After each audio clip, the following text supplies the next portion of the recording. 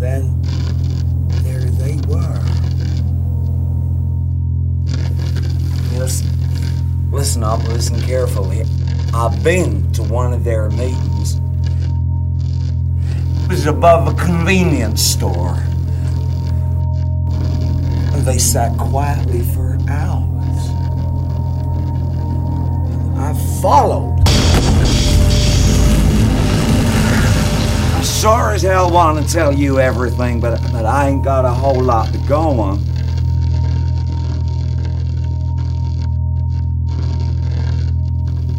Who do you think that is there?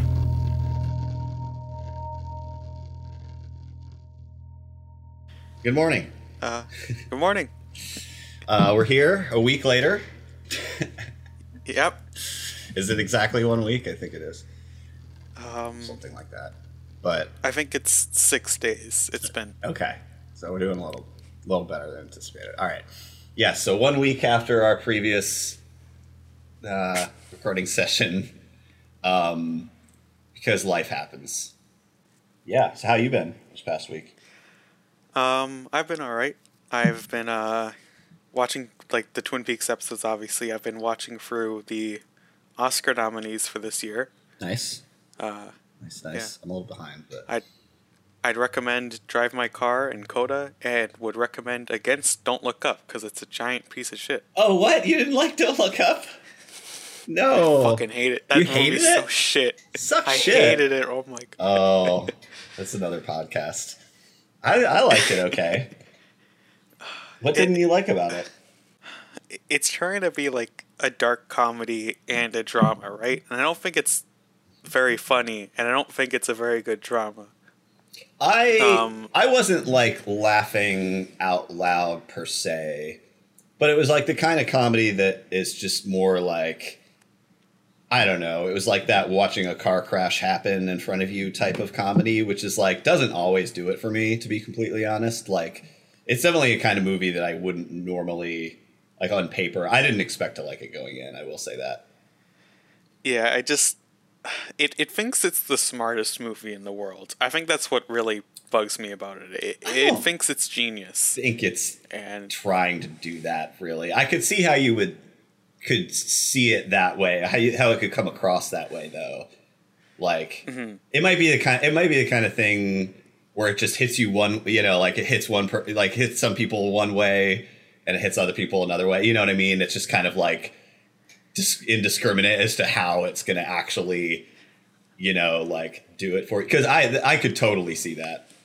Honestly, like on another day, I probably could have gotten the same takeaway from it. Like, there's like a lot of really talented actors, and most of them don't really seem like they're putting in their all. I like Jennifer Lawrence. I'll say she was good in it. She does a really good job. Yeah, her and Leo, I thought had pretty good chemistry too. That was kind of. I didn't think Leo was that good in this movie. It was fun. I thought he was good. I thought it was actually really good. And I thought the two of them together, I actually thought did a really, like, they seemed like they were having fun, on screen.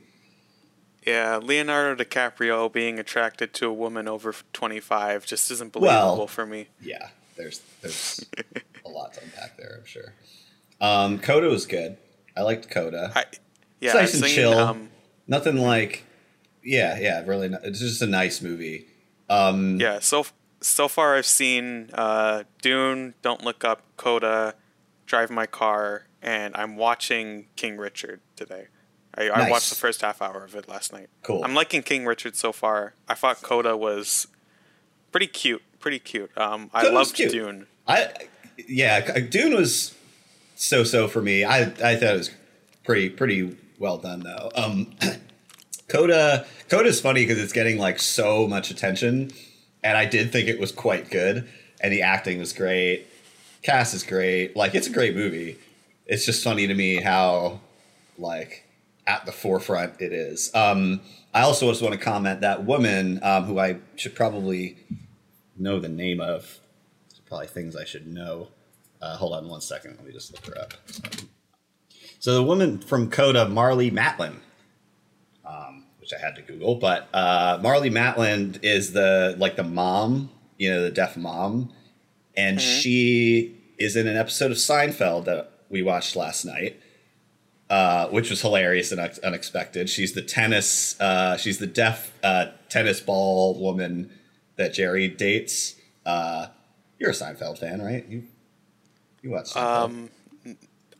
I've liked the episodes that I've seen, but I don't really know anything. Oh, okay. For some reason, I randomly thought you were fully in depth or something with it. Anyway, it's before my time. There's an episode where there's this deaf tennis ball person lady that he's dating, and it's her.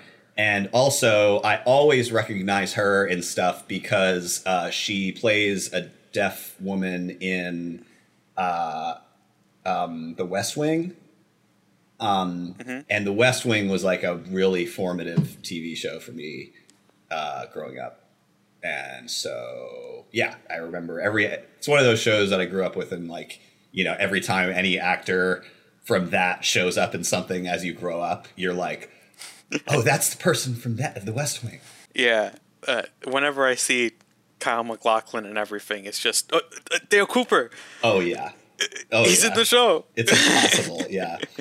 I will say his new look is it's helpful in dividing him out from that. Like his kind of, his more Versace kind of older guy, like the nicer glasses. Also, I don't know what this is about, but he was on the Today Show with Kate McKinnon the other morning. Yeah, he's doing the Tiger King show. Got it. Oh, that's unfortunate. Kate McKinnon's funny. No, she's wonderful. No, it's unfortunate they're making a show out of that.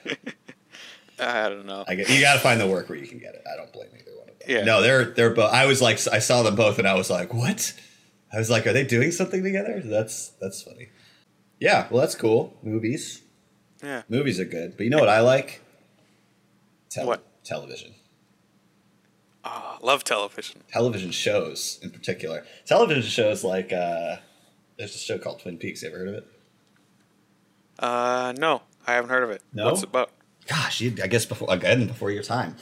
The old Movie Man made it. A movie man by the name of David Lynch made it. Oh, yeah. He did Dune. Right. He did that Dune movie you liked so much. Yeah, with Timothée Chalamet. Yeah, right. Timothée Chalamet. Yeah. He's great. The kids love him. The Gen Zs love him. So I guess you want to just launch right into discussing episode 2 of Twin Peaks? Yeah. Usually, we'd have some sort of starter question before the episode discussion, but last week we went over time. So, we're just going to go straight into rewatch discussion. Yes. Yeah, and I guess we should say welcome to the podcast. Welcome to Above the Convenience Store. We are we're based out of the Twin Peaks Discord server, which is associated with the Twin Peaks subreddit. All unofficial, but we have a good time over in the Discord server, and we're currently doing this rewatch. And if for some reason you aren't already joining us for that, please do. I am Steve. My username is Am I Right, and I'm a moderator there. My name is Sarsha, and my name on the server is Nikki Grace, but on other places online I go by Daphmet or Blue Tomorrows. And so we spent a lot of time talking about episode 1 last time, and our plan this time is to go through episodes 2, 3, and 4. Hopefully, so to try to get a lot to cover, get us caught up to the rewatch in the server, and then hopefully if all goes according to plan, maybe we can start getting some guests in next time, and prompt them with like you were saying. A lot to cover, like you said, but why don't we jump right in and we've all got our notes here at the beginning of episode 2. It was a dream. We lived inside a dream.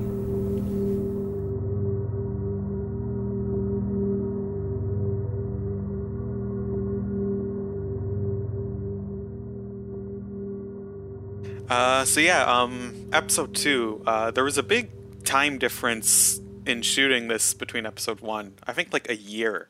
Okay. Between this and episode 1. So everything's just a little bit different. everyone's playing their characters a little bit different. I think for the better.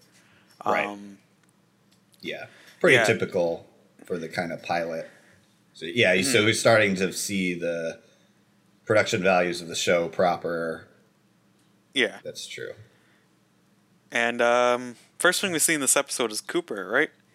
Yep. Cooper's hanging from the door from his gravity boots. Yeah, just what are gravity boots? Gravity what boots they're like these braces you put around your ankles. They're big, like metal things. They have padding in them, and then they have like hooks on the back, and they're basically for hooking you onto something and hanging upside down. They're like yeah. Okay. Yeah, so, I've used weird, them. But, I have used gravity boots before in a video I did in my job, and I've hung from the ceiling from gravity boots. They're not the most comfortable thing in the world. Not the boots. Yeah. The boots are not the problem. It's the act of fully hanging upside down. It's not super fun. What strikes me about Cooper that I kind of noticed in this opening scene is he has like so much charisma and this good dynamic, but just with a tape recorder.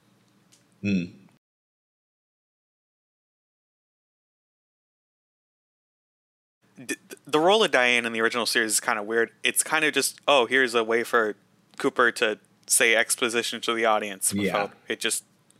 But it's also like Kyle puts a lot of personality into it. It's written with a lot of personality for Cooper that there's some history between him and Diane. Right. And yeah, I don't know if I just fought it. It informs. I mean, I think it informs like it's a good character informative moment, I guess. Like Cooper puts his all into everything. He doesn't like he doesn't go half measures with anything. It's a great device. I mean, it's like such an. I mean, yeah, the tape recorder thing is, it gets talked about a decent amount, I guess, but it's like. It's a great device for just lots of things. It's exposition, it's character development. You can do anything. If you just have like 2 minutes to just have this character go off into his tape recorder, it's like, can serve any purpose for the story. It's pretty smart.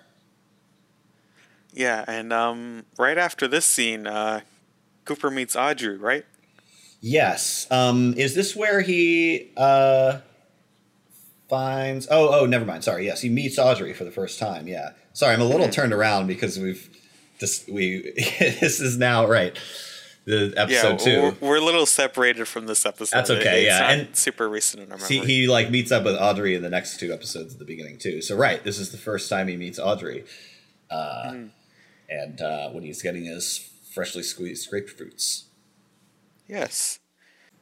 Cooper and Audrey is a weird dynamic. I like it, but she's the whole time I'm just thinking she's too young, right? And it's kind of distracting. How old is Audrey supposed to be in the scene? I believe she's 18. 18. Okay. Canonically. Okay, not 17. No. I thought there was some point. Is it that she? Okay. Anyway, whatever. So she's right. She's 18.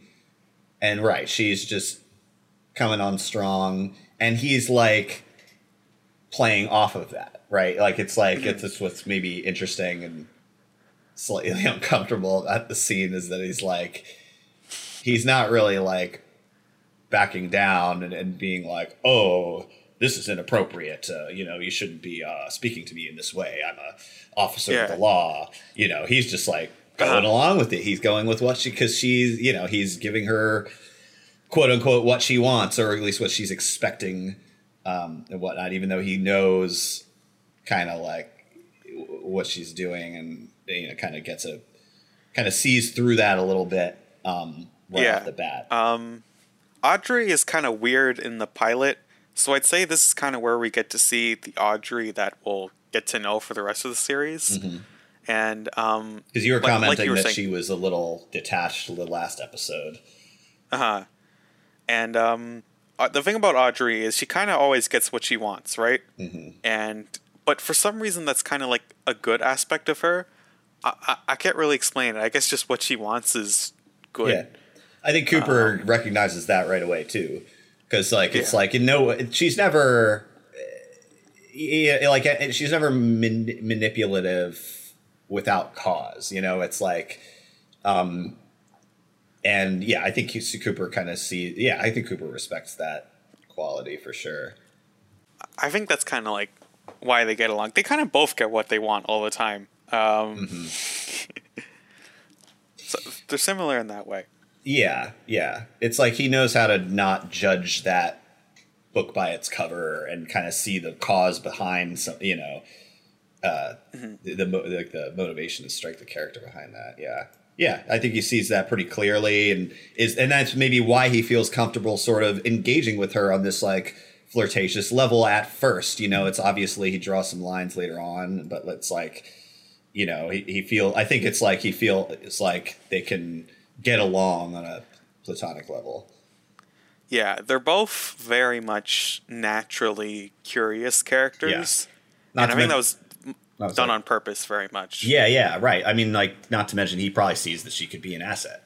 I mean, she's pretty much immediately engaging with the case and, like, you know, despite her kind of, like, using it as a tool to sort of get information out of it. Like, the act of her coming to him and trying to get information out of him, I think, is probably what he's actually really impressed by, right? Mm-hmm.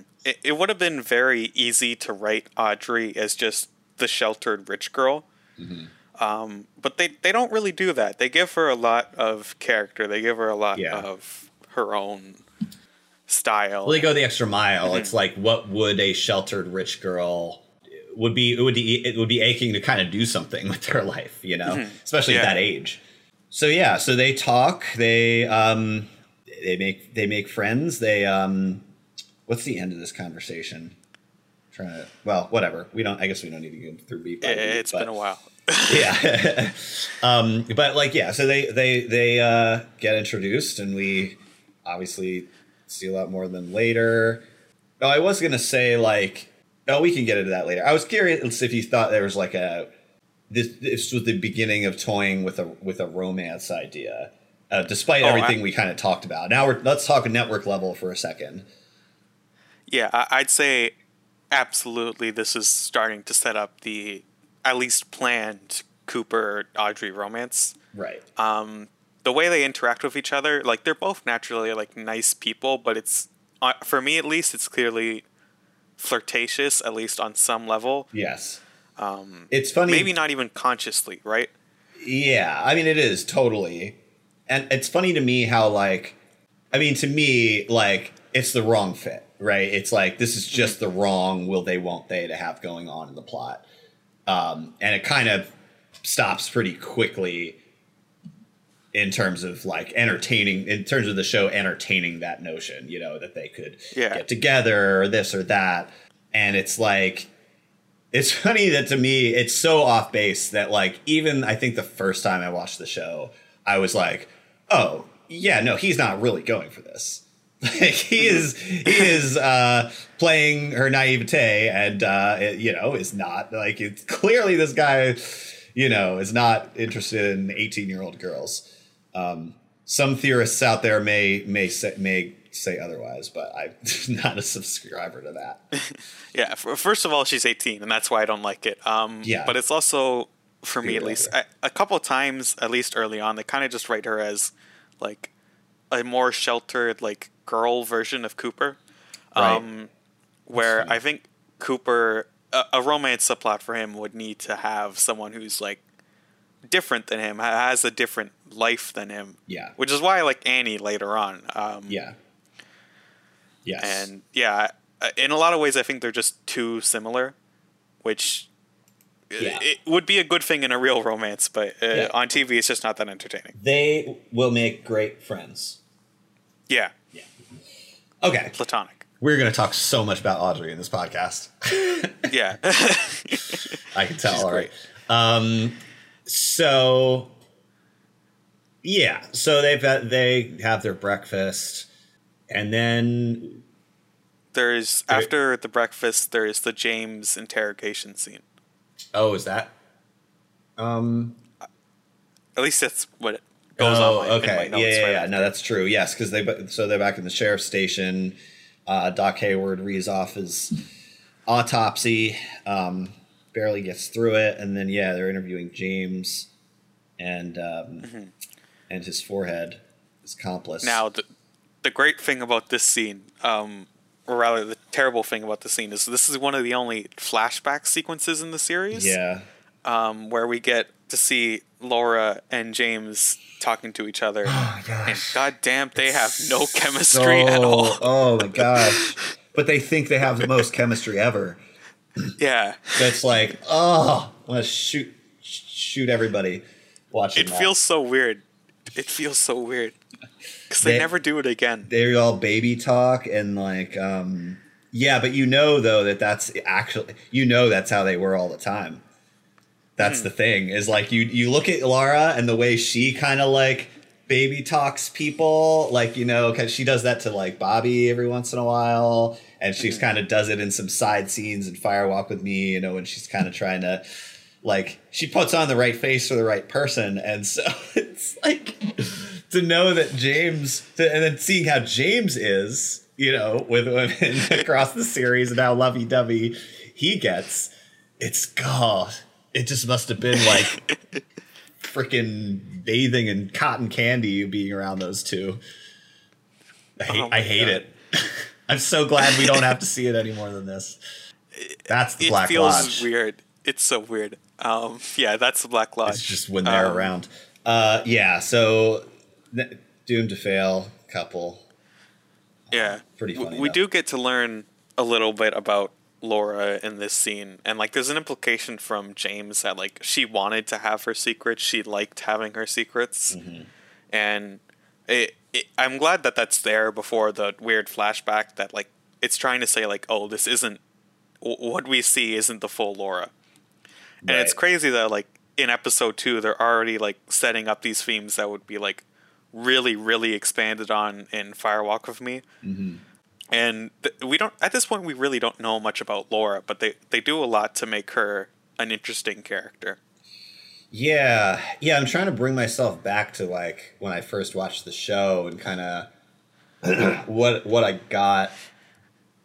Yeah, like who did I think Laura was like 3 episodes or 2 episodes in? I mean, I guess, you kind of get it right off the bat. I mean, they just kind of, they flesh it out and they continue to build out the texture of her over time. But I think it's right off the bat, you kind of get this feeling of like, what happened. Because it is supposed to be that, it's supposed to be relatable, right? It's like you're supposed to have known a Laura Palmer. Yeah. Everybody's known a Laura Palmer is kind of the idea. So, right. So, I mean, I guess Cooper and Harry are just kind of making the rounds today. It's a day in the life. So now they go to talk to Pete and Josie. They get a nice hot pot of fish coffee. Yeah, the fish oh my, okay. The fish in the percolator. A fish in the percolator. Can we? There's stuff before that I want to talk about, like, but now that you mentioned the fish in the percolator, that is like, it's such a great moment because it's so stupid. Fish in the percolator. In the percolator. Now, it's such a weird joke to include, and it's very much like a David Lynch joke where it's just, what the hell is this? Now, there is one thing I want to say. Yeah. That this piece of slander and lies that's been spread around that Catherine was the one who put the fish in the percolator. And that is not true. Okay, then explain it. The fish just landed in there. That's why it's funny. From all right? where? Listen. He implies... Look, Pete thinks it's Catherine.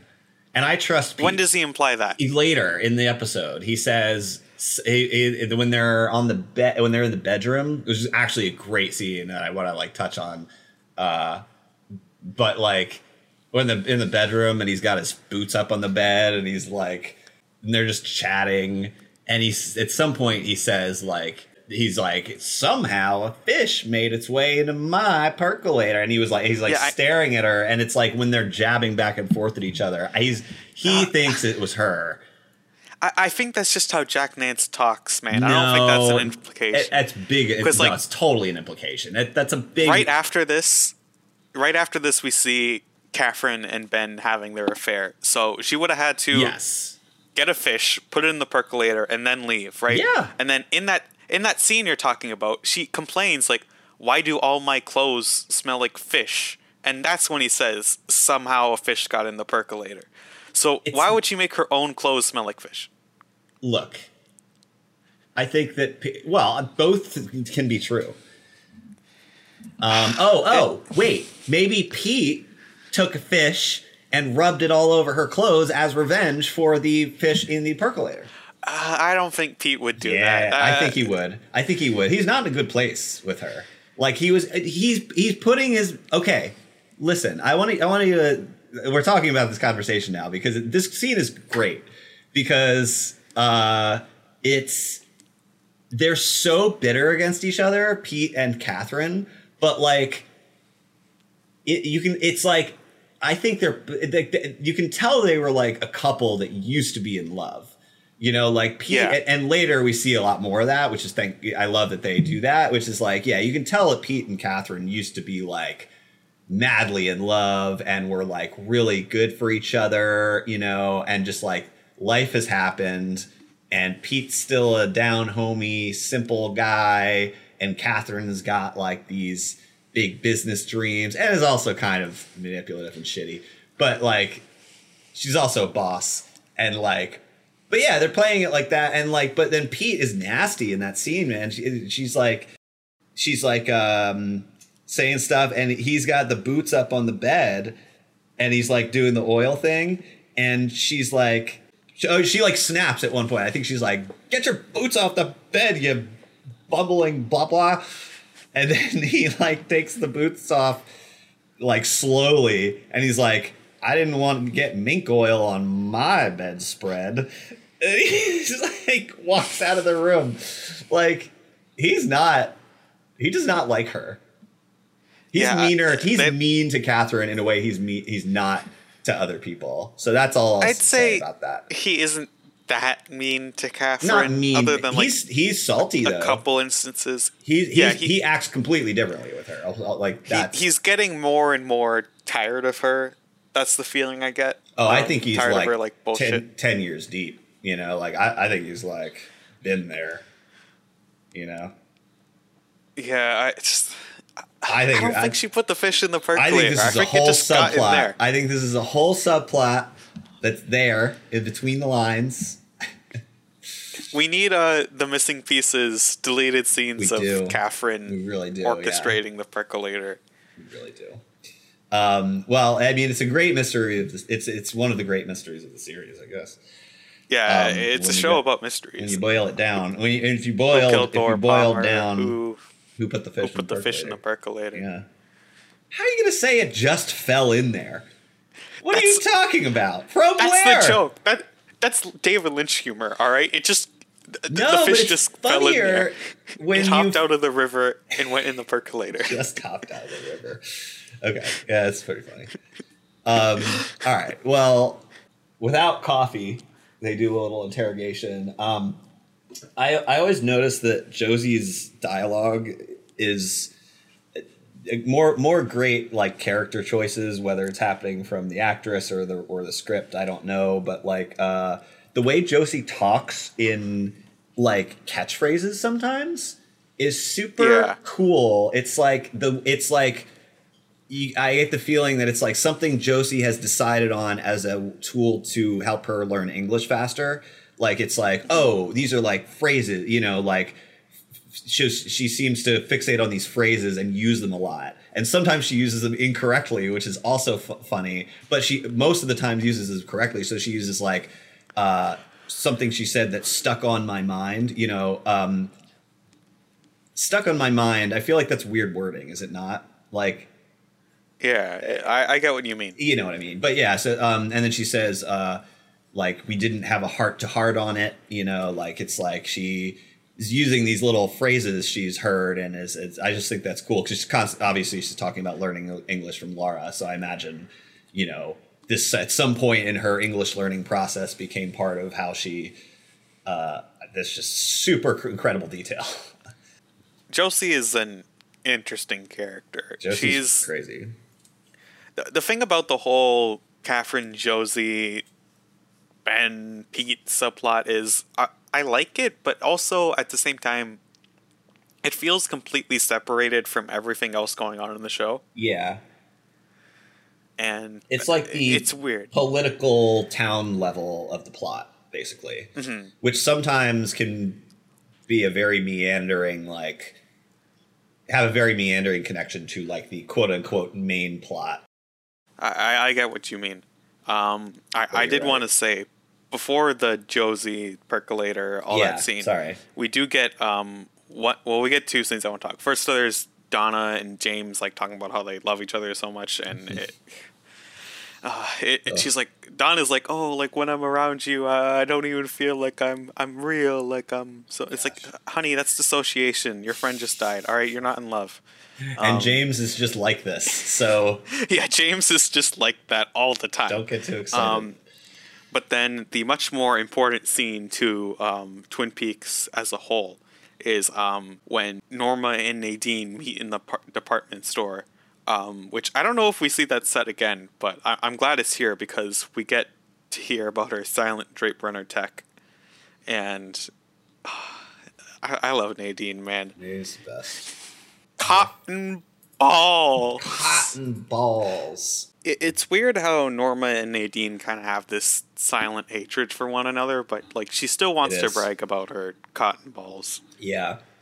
You know, the Norma and Nadine thing is complicated. It's like, I do, you know, Ed and Norma, everybody loves to root for Ed and Norma, but like, I feel like there's some stuff to unpack there. It's like, this fucking guy has been pining over another woman for like, what, like 15 years or some shit? Like how since they were in high school. Since they were in high school, and they're just stuck in this perpetual state of like, we can't. Like, what the fuck, Ed? Yeah, I think like the official like explanation is Ed and Norma were a couple in high school. Right. They had a fight. They broke up. They both rebounded to Hank and Nadine, and then they just never got back together. I feel bad for Nadine. I really do. That's clearly not the like real intention. It's but really I feel fucked so bad up though, for because it's like, it's really fucked up. There's no way to. I don't care if Nadine's slightly mentally unstable sometimes. Like, Ed, you need to make a call. Like, if that's the situation. Like, Ed, are you being abused by Nadine? If so, that's a whole nother conversation. You know what I mean? But like, that is not what we are shown. So it's like, barring that happening behind the scenes or something, like Ed's kind of being a little shitty. Yeah, we will talk about like the secret history of Twin Peaks later, but just the whole Nadine like Ed like story, how it's told in that, I hate it. It's my least favorite part of that book because it just demonizes Nadine for everything. It retcons Nadine to be more in the wrong, which just takes away so much of her character. That's weird. And like it basically just say she is deeply mentally ill. I think it says she's bipolar. I think she has chronic depression. Right. And Ed. Well, first of all, they play it for like humor, which is like a whole other can of beans to unpack. But like Ed is just playing it for humor is fine. Like I actually have no problem with like using like I have no problem with like using disability in humor. You know, like it can be a way of having great characters. Like everybody does goofy things sometimes, you know what I mean? Like including humans who don't have any like intense disabilities or mental illnesses or whatever. Like crazy shit happens in all walks of life, right? So it's like to kind of like have Nadine, behavior be part of like some lighthearted, jokes and stuff. It's not so much that, because like what is also shown about Nadine is that she is driven. She's an extremely high functioning person. And like, actually, like this is high functioning people have these problems, high functioning, like type A, like really focused, like people who start, who are driven to start businesses, that are like, people who invent shit, like inventors. Like it makes complete sense to me that Nadine has this like super eccentric personality that that it borderlines on mental illness, because it's like, it's part of the deal. And so it's like, to show her like in all her glory like that, including kind of like, you know, when things can, you know, like the whole thing, I just think that's what makes her so great. And so, yeah, to like, I haven't read The Secret History, so I'm interested in seeing what you're talking about, because I think the show does a good job of balancing that, where it's like, yes, Nadine's funny, she's like loud, blah, blah, blah. But like, if you look past that super thin surface, there's this incredible character that also in the plot has like started a business, had this extremely consistent focus on executing that one goal, make substantial steps forward in that at multiple times in the series. You know, like, she invents the runners. They're totally fucking silent. Yeah. They are. And then she's a store She later. did it. She did it. She is going to be rich. She isn't like crazy. There wasn't all talk. She really made silent drape runners. Dude, when she pulls those drape runners, I don't hear a fucking thing. I don't hear a fucking thing. Totally silent. Completely silent. Oh man, where do you go from there? But just like back to like 10 minutes ago when we were talking about Ed and Nadine specifically, because I think Nadine clearly loves him, right? But I don't think Ed loves her at all. I think he loves her, but it's like he's got some issues. Yeah, he clearly loves this other woman much more, and it's sad.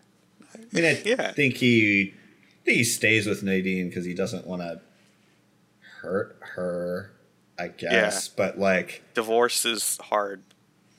Staying with her hurts her more. That's what's kind of crazy. Like, that's the thing about the whole situation, is that like Nadine could handle being dumped. Like, she'd be fine. Hashtag justice for Nadine. Yeah. Fucking crazy. She was the victim. Oh, she has one of the best plot lines in season 2 as well. Can't wait. Oh, I hate her in season 2, but we'll cross that road when we get there. Her and Mike. Mwah. Oh, I hate it. Piece de resistance. It's so funny. It's the creepier. Best bit. It's creepier than Audrey and Cooper. I don't. Yeah, but like if you just purely view it as a comedy bit, it is just the best. It's so funny.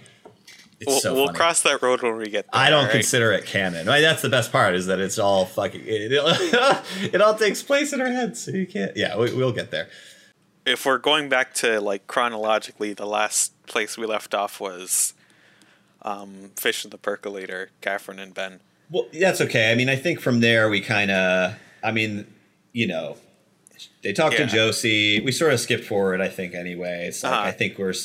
I don't have any other notes here other than sort of like one thing I do want to talk about in this episode and like the pilot that I don't think I touched on is just early on in the show, Mike, as in Noir Mike, is just chilling, doing stuff in the background, walking around where he's not supposed to be. Yeah, and I just wonder, like, why did he go to the morgue?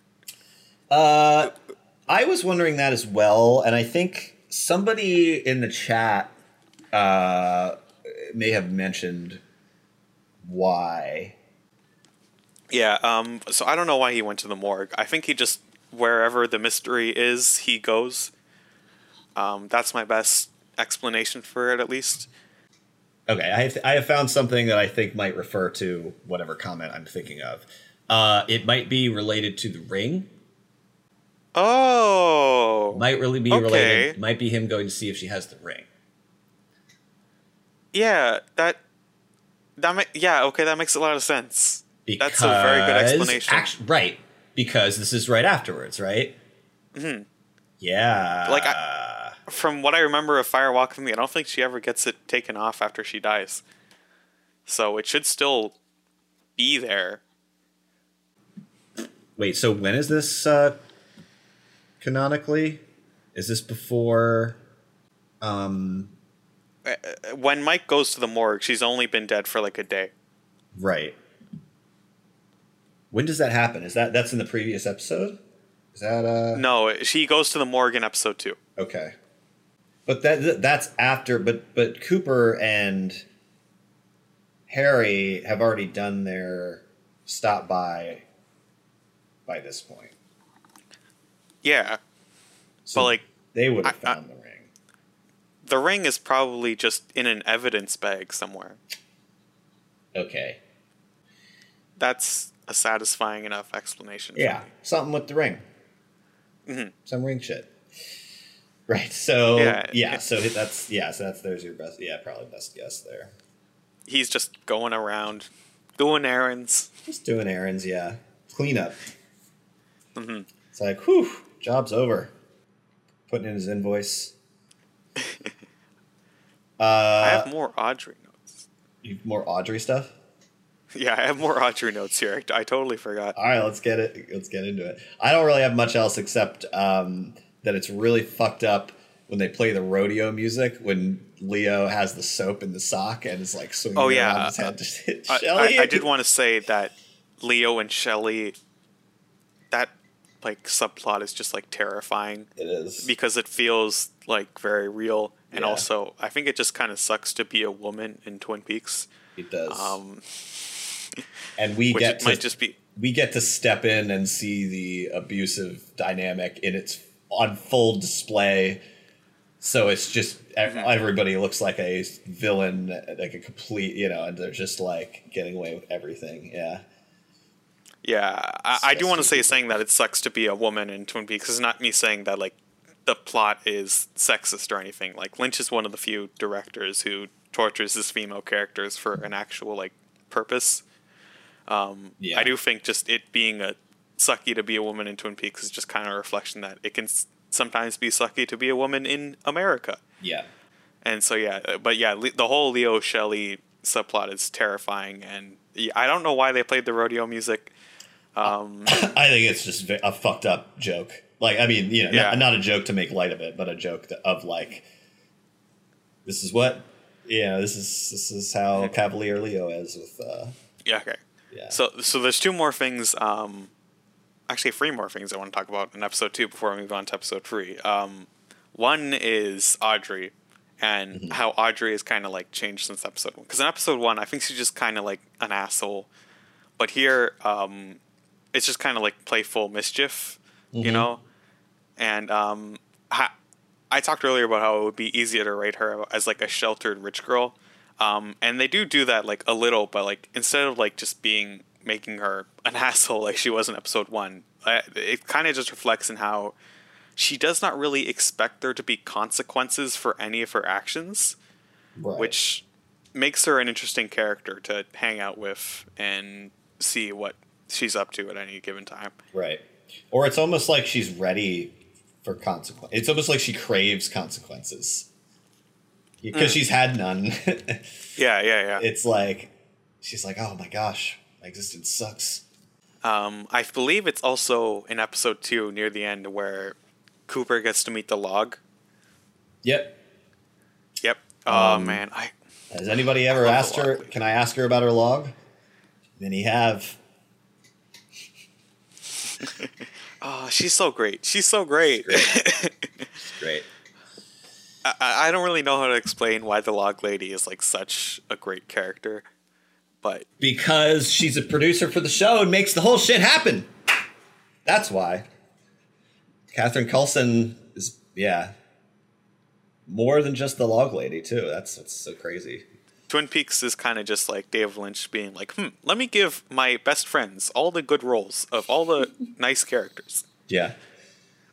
Very Catherine important Coulson character. gets to be Obviously. the perfect character, and Jack Nance also gets to be a very nice guy. Yeah, it's really funny. Kyle MacLachlan gets to be a very nice guy. I'm looking at a picture of the log right now, and it's very situated. The two little branches on it are two little arms. They're like Aw. two tiny little arms. They're very symmetrical. It's pretty funny. It's a very nice log. Yeah. It's a very nice log. Well, she has good taste. Very nice lady. Very nice Yeah. log. Yeah, I mean, I think that pretty much. I mean, it almost does it for this episode, except for the dinner at the end. That also kind of makes me want to shoot myself because It's just so sweet and awkward. This is James and Donna dinner. Yeah. James randomly comes over for dinner to the Hayward house, where everybody's dressed up for church already, apparently. And it's just so funny. It's so awkward. Yeah, it's really awkward. I do have some things I want to say about James. Is like he's a very dull person. Yeah. And it was on purpose that he's supposed to be this kind of like stupid, like weird guy. He's just a good boy. He's just a good boy. One thing that does strike me about his characters, I always forget that like Ed is his guardian because he never like spends time with Ed. Do James and Nadine ever talk in the entire series? Yeah. Occasionally. I mean, only as much as they need to for the plot, I guess. But like he calls her Aunt Nadine a bunch of times. So there's a dynamic there. Yeah, it's weird because like they're supposed to live together. I'm unclear in the exact. I think it's just that like he just trusts James and knows that he's a wanderer, and Ed's a light touch. You know, it's like he knows how to let a boy be a boy and not. Yeah. You know, not a. Yeah, you can't contain James. You know. Yeah, James is just too extreme. It's too extreme. He's got to ride. He's got to go. Anyways, I think that does it for episode 2. It does it for episode 2. Just end the episode with our red herring Jacoby psych out. Oh yeah, there's so much Jacoby red herring in like the early episodes. Yeah, there's a big focus on Jacoby for the wrong reasons. Yeah. But yeah. Next is episode 3. Episode 3. This starts with meeting Jer Bear. Uncle Jerry. And a nice long drawn out opening shot. The family at dinner. I love it. Breakfast, sorry. The thing is, they do not strike me as a family that has a family breakfast. They do, apparently. Yeah, and I don't know why. Well, I think that's why Ben walks out and is like, always a pleasure, because it's probably something. What's her face is like the mom is like, she's probably like forcing them to do it all, you know, out of kind of because it's something they should be doing as a family, even though they don't connect on any other level. Yeah, they don't talk like at all, and then Jerry comes in and Ben's like, "Oh my God, my brother brought me a sandwich. This is the best thing that's ever happened." Yeah, I think they absolutely do have a family dinner every morning, and it's just purely performative. And Jerry, he's what's his deal? He's a weirdo. He's a little goober. He's a weirdo who is just has attached himself to his brother. I mean, I'm not a big fan of calling people freeloaders. I think a lot of people try their hardest in life. But I think Jerry Horn's pretty close. The brie and butter baguettes look really good, though. Yeah, we were talking earlier about how, like, seeing actors in different things and immediately thinking of that. I was, not too long ago, I was watching this 80s movie called The Warriors. Yeah. And Jerry is in that. He's the guy. He's the Warriors guy. It's so hard to not see him as like Jerry, but like he's just as a like actor.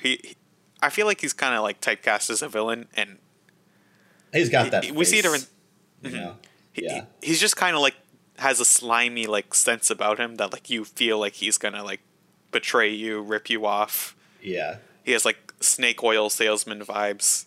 I guess I would say. He seems to really like chewing on the character too. So.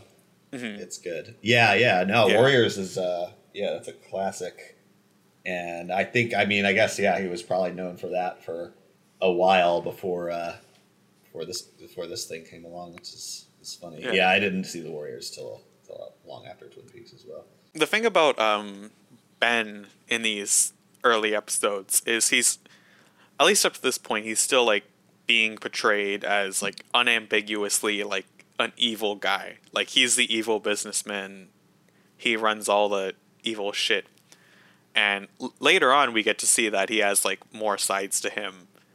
And he is a little bit sympathetic later on, but right now he's just the worst. Mm-hmm. Yeah, he's pretty centrally in business mode and is pretty much building a little mini sex trade in the town. I mean, he is cycling women through the perfume counter in his department store for hiring at One-Eyed Jacks. So yeah, him and Blackie have this like Jeffrey Epstein, Ghislaine Maxwell vibe. Oh yeah.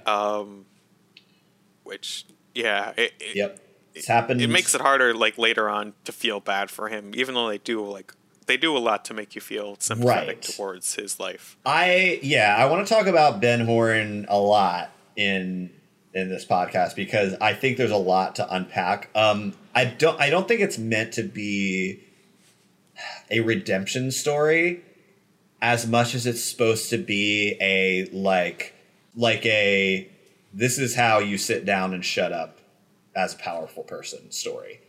You know what I mean? It's like, it's not about Ben Horne can't really be redeemed. Like, if you really think about what he's doing here, it's like it's irredeemable.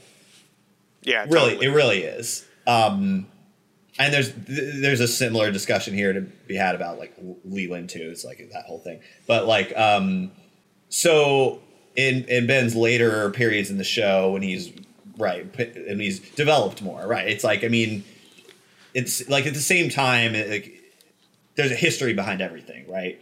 So I think it's like it's more about like, here's a story about a guy, you know, and everybody also has emotions. So it's like, even if you do something irredeemable completely, you know, maybe you don't get redeemed, but it's like, here's a way you can continue to exist without hurting more people. Yeah. You know, and like, and in the sense of Ben being like, quote unquote, a better guy by the end of the show, it's like, I kind of view it as that, you know, it's like, I think Ben's character story is one of the best in the entire show. Yeah, totally. It's so crazy and it's just well told. So I love Ben. Ben's great. He's awesome. Yeah, it's like and whatever the actor's name, I forget. But I forget his name. Should really put a list of actors. I know he's big into transcendental meditation, just like Lynch. Pretty close because of that. Nice. There's that connection. Bringing his buddies in. Mm-hmm. So the brothers, they go to One-Eyed Jacks. They check out the new girl. I like how when Ben leads Jerry around the corner, this starts his first line of dialogue is, "Leland's daughter was murdered and the Norwegians have left." and then Jerry's like, "They left?" And Leland's daughter was murdered? And did you say Leland's daughter was murdered? And then he tells Jerry he's got a 50-50 shot at trying out the new girl. And then when they get there, Ben ends up being with her. It's just, Jerry. Jerry. Despicable. So, yeah, great scene between Ben and Blackie. And they do the whole One-Eyed Jacks thing. Afterwards, we get to see Leo and Bobby's drug deal go wrong. Wait. Amateur drug deal. I love in this scene, I don't know if it was an intentional piece of humor, just Leo's entrance into it, like where like it's so dramatic. He has like his flashlight and he's hiding behind the scene. Cash on delivery, Bobby. Cash on delivery. He was just waiting there with that locked and loaded. Like, I'm thinking, like, how long was he standing behind that tree? Like, okay, so I'm going to turn on the flashlight. First I'm going to say cash. No. First I'm going to turn on the flashlight. Then I'm going to put it up in my face and say, "Cash or delivery, Bobby." Yeah. And I don't know what they were thinking when they don't have the money to get it. I know. It's like, yeah, I actually feel bad for Leo. Kind of in this situation, to be honest. Yeah, this guy's just trying to do some business. He's got these amateurs. I mean, he's an asshole, but in this specific situation, he is the one being wronged. Oh yeah, they're just coming up like, oh yeah, we don't have the money. We're gonna have it. We're gonna something. And like he says, like, oh, Laura was a wild girl. You should have predicted this. Which, I don't know. But I know definitely in a lot of situations, Leo sees himself as a victim, even when he's not.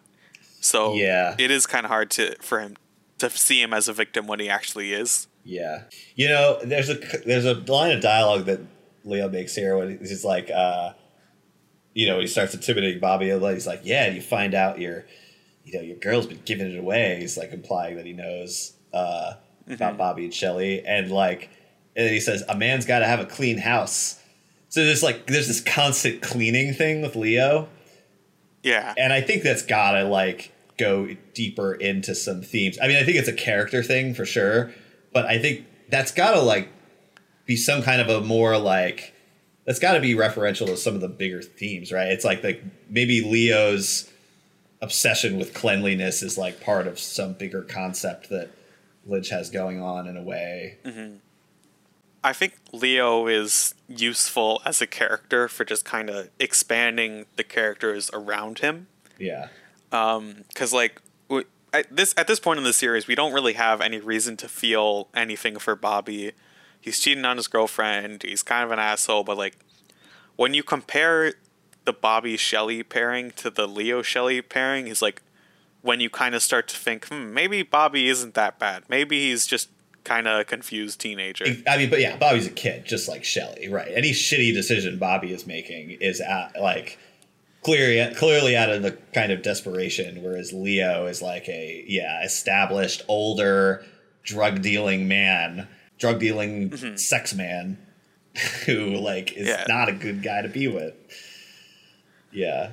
Yeah, who actively terrorizes Shelley and after the drug deal, I do have in my notes that I wouldn't forget this. I would forget this if it wasn't here, but we get both.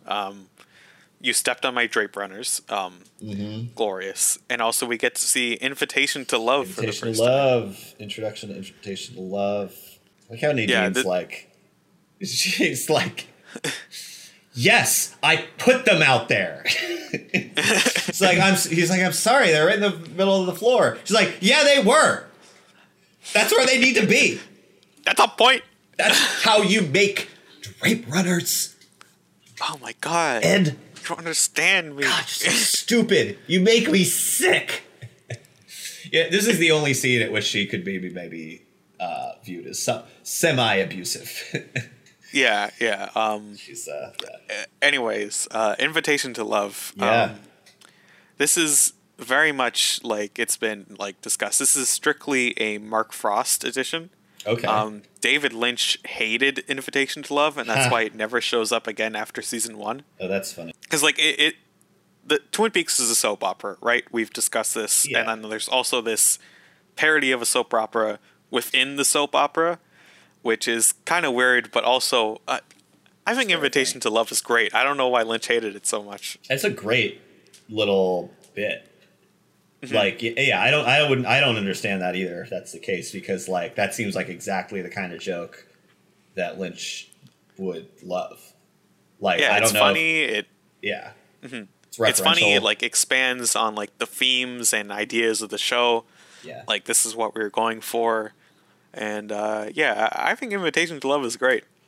Yeah, it's a great little gag. It just adds a lot of texture.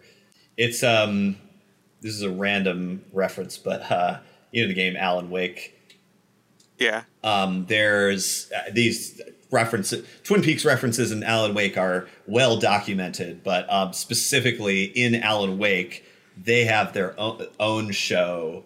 They have their own in-world soap opera that gets played on random TVs throughout the game, that's a great reference to not directly reference Twin Peaks, but to just go ahead and have your own in-world soap opera. Pretty funny, and it's called something like Invitation to Love. It's something. It's just to show you how absolutely jam-packed this episode is. Yeah. After this, we get some Bobby Shelley stuff.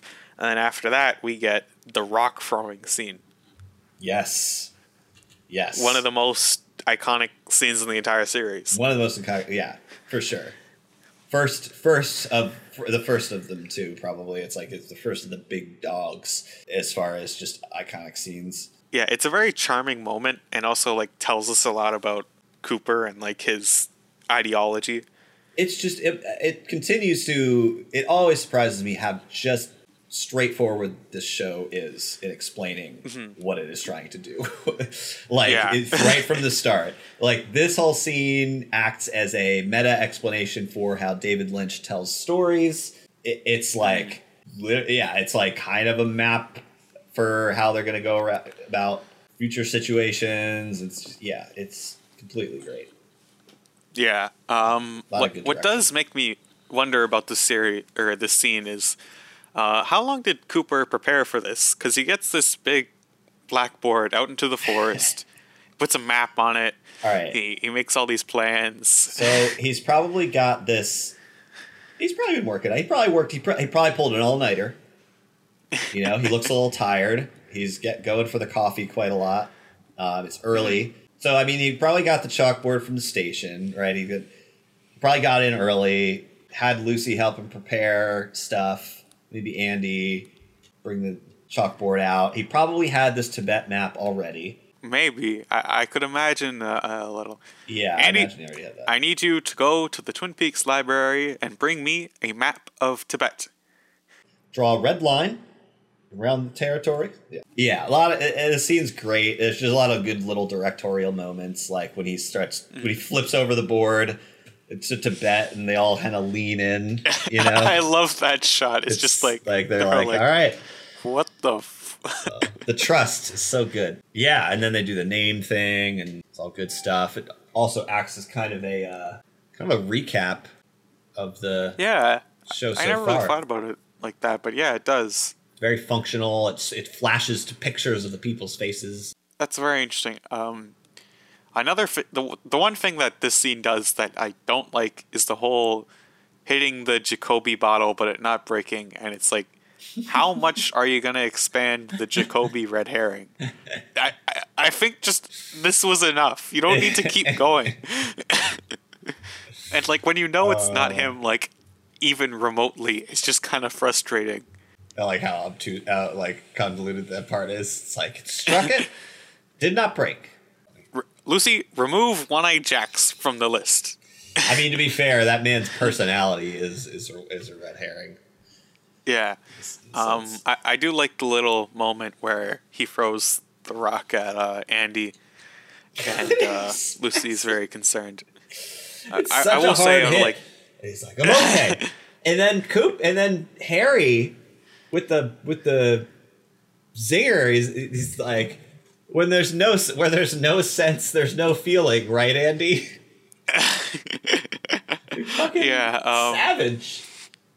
Out of all the million couples in Twin Peaks, I think Andy and Lucy might be my favorite. Mm-hmm. I think just because I love Lucy as a character, she's so great. Yeah. They're an adorable couple. I love their little plots together and how she's the only one there concerned for him getting hit in the head. Yeah.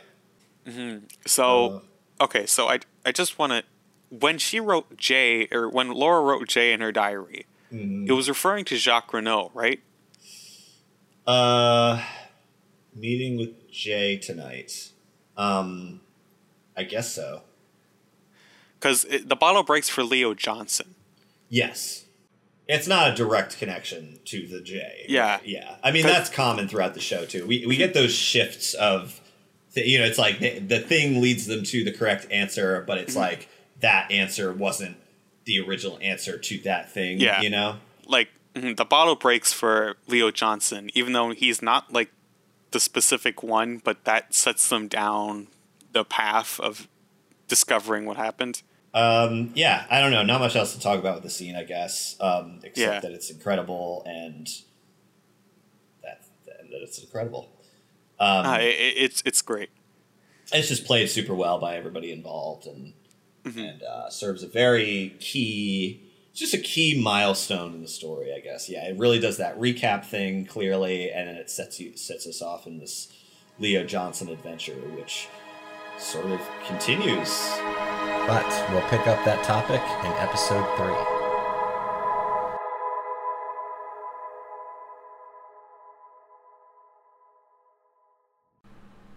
Join us for the continued discussion in episode 3 of Above the Convenience Store.